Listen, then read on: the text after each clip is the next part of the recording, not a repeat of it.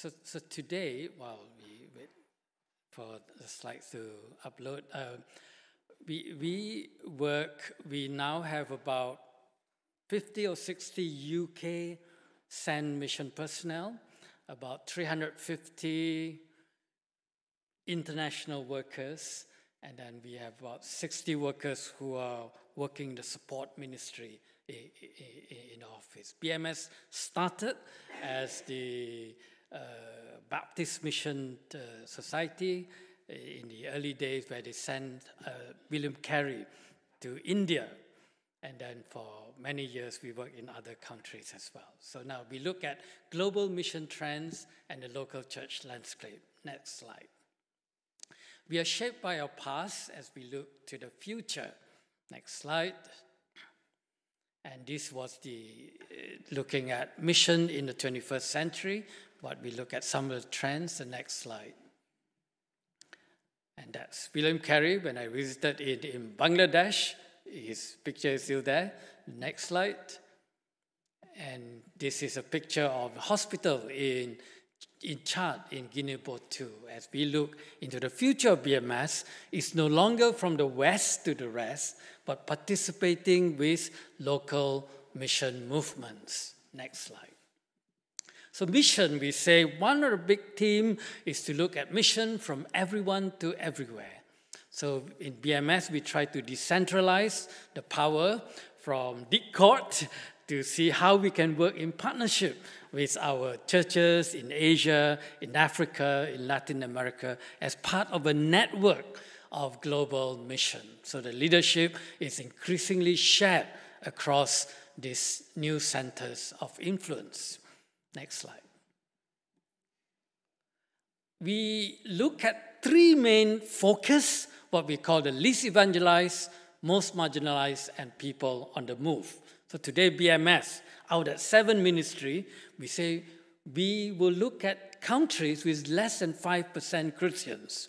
So mainly we work in Muslim countries, Buddhist, Hindu countries. And then secondly, we look at what we call the most marginalized, looking at United Nations Development Poverty Index, and BMS tried to work in 10 out of the 20 poorest countries in the world. So we work in places like Chad, northern Uganda, Mozambique, Guinea, North Korea, Afghanistan, Bangladesh. So mainly through all those health, development, education, we work in the poorest countries in the world. So missionaries is not just least evangelized, planting churches, which is mainly through the local churches, but also we do a lot of work in terms of poverty, elevation, and development work. In the last 3 years, we have now started a third track, what we call people on the move, and I'll show a few slides relating to migration from sub-Saharan Africa going up to North Africa. We now work with the European Baptists, looking at how European churches can welcome migrants, what we call people on the move. So I am on the tour visiting churches to update you that BMS is not just stuck, no change in mission strategy, but there's a lot of changes in the world that we invite local churches to participate in these changing mission trends. Let's look at our next slide. So this seems like a simple graph, but it says from 1900 to, say, 2010 and beyond, we say that the global percentage of Christians have not really gone beyond the 1/3 barrier percentage. So about 33% of Christians. Now, on the one hand, we hear about all these wonderful stories of Christians coming to the Lord in Africa or Latin America, but overall, the numbers have not really changed. It's just that they've shifted. Christianity, which was a center in Europe, have declined in Europe, but then it grew in Africa and other parts. But the percentage of Christians have not really gone above the 30%. And in terms of world religions, in terms of Hinduism, Buddhism, within the heart of Islam, generally just 1 or 2% of Christians coming from world religions. So the mission is still needed, but we really need to say, what's the future of mission if God is raising new mission movements? But bear in mind this graph. Next slide. Part of the big shift in Christian mission is that we find that in the past, say 70, 80%, 100 years ago, of Christians are in the Western world, but today what we call the global South, in the non-Western world. Majority of Christians are in kind of the Southern Hemisphere. But the income, the percentage of income, say over 38%, almost 70% are still in the global North. So what's the future of mission in terms of partnership, where Christian movements and churches are mostly from the global South, but the history of mission, the expertise, resources, financially are still in Europe, in North America, in Australia. So the future is surely seeking for mission agencies like BMS to reposition ourselves, where we bring partnership together with the Global South churches. Next slide. So mission is still, we say, in the least evangelized region, looking at the green color are the predominantly Muslim countries, the sort of pink Hindu countries, orange or saffron Buddhist countries. So these are still the great need in mission. So 60% of the world's population are in Asia, and if Christianity is 30%, over majority of the world religions are found in Asia. So Asia remains a focus for BMS. Next slide. And if you look at just one or two statistics of the relationship between Christianity and Islam. So 1933% of world's population are either Muslims or Christians.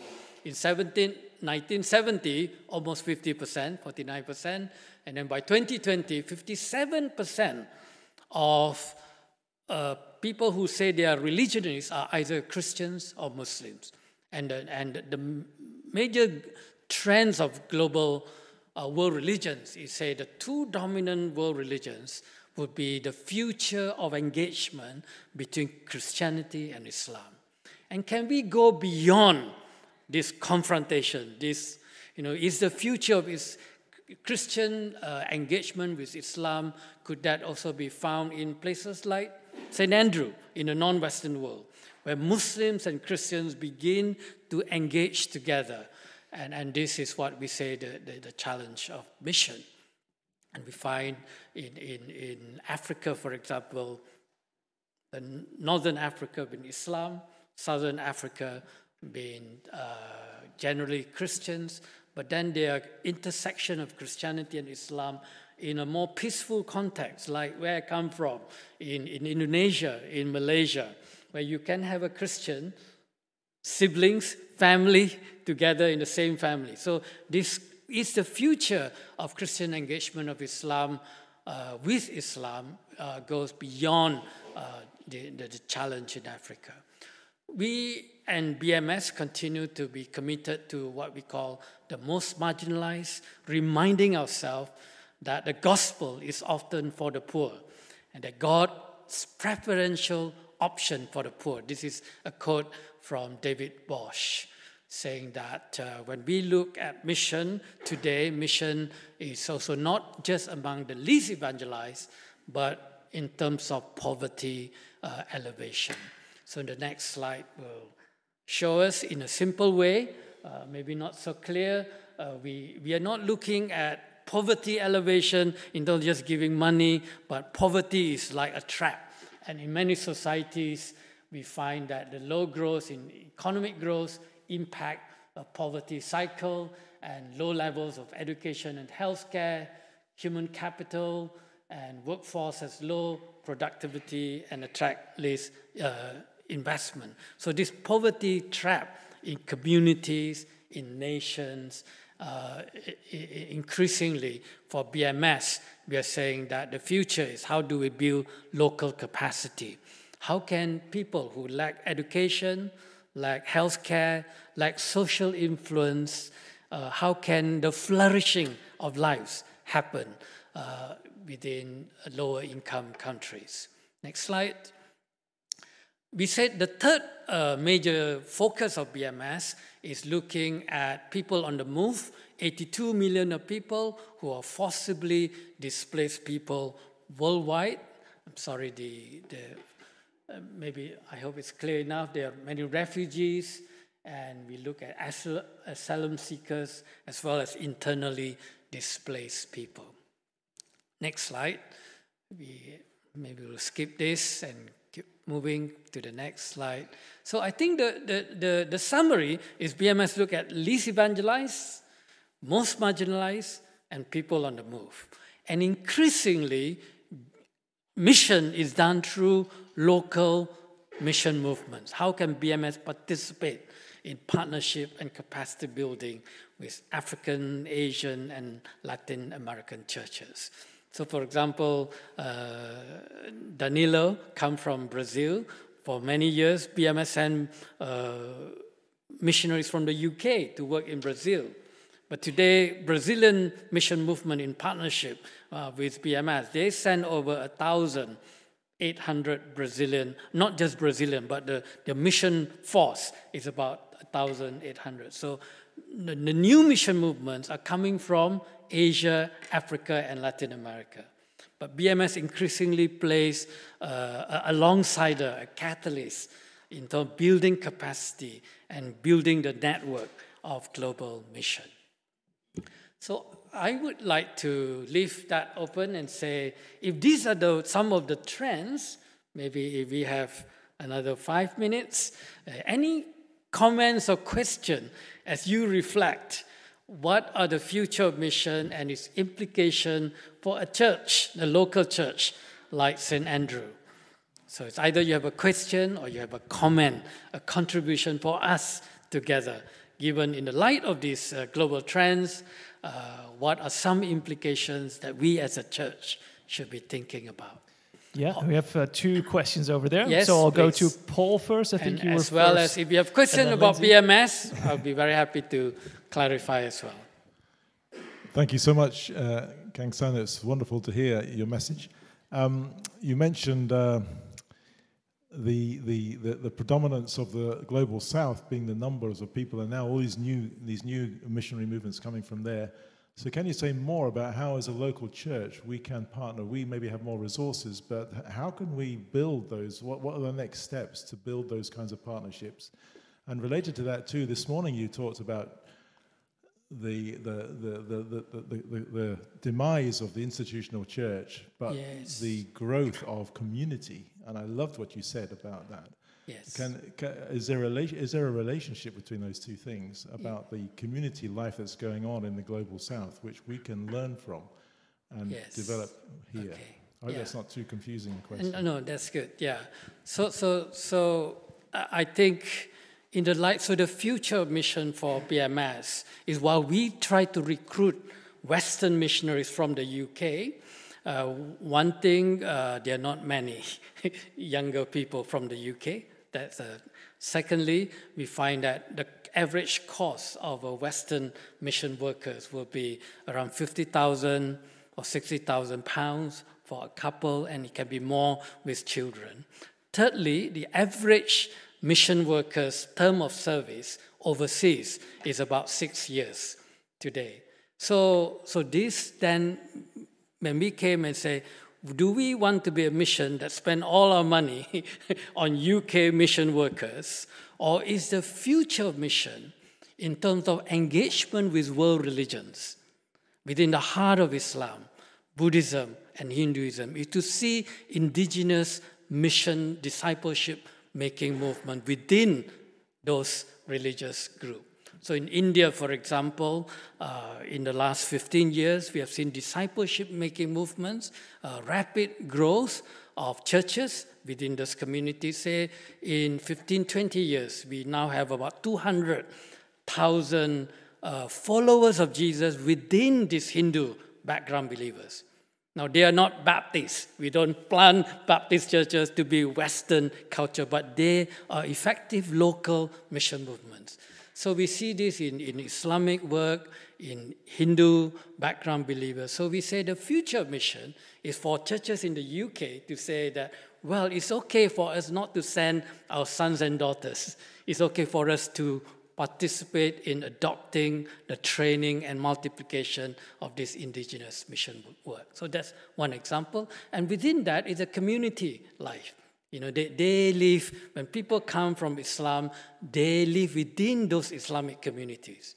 And that is where the gospel are growing within those cultures. It is not an either or. So we still need to send workers, missionaries from the UK, but we also increasingly say God is working through these new movements. Another question or comment? Thank you, Kang-San. Do you find that governments are open to your people going in, or do you find limitations? And also, are the qualifications of people that go increasing? Yes. The requirements? Yeah. Yes to both, isn't it? We all know that the countries that welcome Christian religious workers or missionaries are increasingly being closed, except places like Japan or Thailand, even India. Most of Muslim countries will not welcome traditional mission workers. And the qualifications, why should they allow overseas people when increasingly in many of these countries, there are local qualified people, both in the church, religious, as well as in so-called the secular employment. So we increasingly say that we need workers within the regions, sending and receiving within the regions rather than from outside. So the outside workers tend to support the training and the multiplication of work. Thank you. Yeah. Yes. Jalu, and then maybe after that one final question. Yes. Okay. And we can chat over tea and coffee so that those of you who need to go. Yeah. Yeah. So Pastor Tan, Pastor Chen, I have a question. During your presentation, I see like BMS has like several kinds of category of the called missionary, like education or others. Yes. What's the percentage of like the church planter BMS focus? Because as far as I understand, the resources are limited. You just mentioned. So what's your priority about your mission? Yes. Like you send your missionary people overseas, by example, in Asia. Yeah. Like what you are church plant, or you do like build up a hospital, or just do the good deeds? This is my question. Sure. So it is important for BMS, we say, is holistic mission. We need to do both. In many countries, we can't just go and preach the gospel without bringing values. So roughly, I think it depends on how you count it, maybe like 30% of our resources are put into the least, maybe 40% into the least evangelized world, and then maybe 30% to the most marginalized world. So a lot of the church planting and evangelism are done through local church movements. We send people who train and participate in that. A lot of the UK Western workers tend to be in the more skilled work, education, healthcare, development work. I mean, that's a general. So about 60-70% of our people are on the least evangelized and most marginalized, and increasingly we are putting resources to help the people on the move. Thank you. There's a last question there, but before that, can I ask one question to bring it back to St. Andrew's Baptist Church? Two last questions. So we're here, and as a church, of course, we support BMS, we support other missionaries as well. Yes. But as you look around, you see people from, I don't know, tonight, 20 different countries, maybe more. Yes. In our church, we certainly, I think, would have 40 different countries represented, and probably all continents. And so people come here for a number of years to study, and we have the privilege to encounter all these new people, which is a great privilege. So what do you think, in particular, in light of all that you've said, that we as St. Andrew's Baptist Church, what is our role here? How can we embody the values that BMS promotes? Yes. And we say all of us are called to be mission-oriented disciples, to be witnesses where we are. And St. Andrew is so privileged that the ends of the earth have come to your Jerusalem, right? Judea and Samaria, and to the ends of the earth. So mission within this church can encompass us all three. That you don't measure church growth in terms of how many people are here, but as you disciple, you touch lives, people, such young people as Danilo and others who are baptized, and they go back to the nations. And increasingly, some of these places, we can't send mission workers. And that is a beautiful example of mission in the 21st century. Yeah. Thanks so much. I simply wanted to ask in closing, how can we as a church be praying for you and the work that you're doing? Yes, thank you. We need to be able to pray for UK churches that as we face the unfinished task, mission is still the responsibility of all of us, both from the global north, but also from the global south. But how can UK churches and agencies like BMS discern the future of mission? And sometimes we are no longer at the centerpiece in control.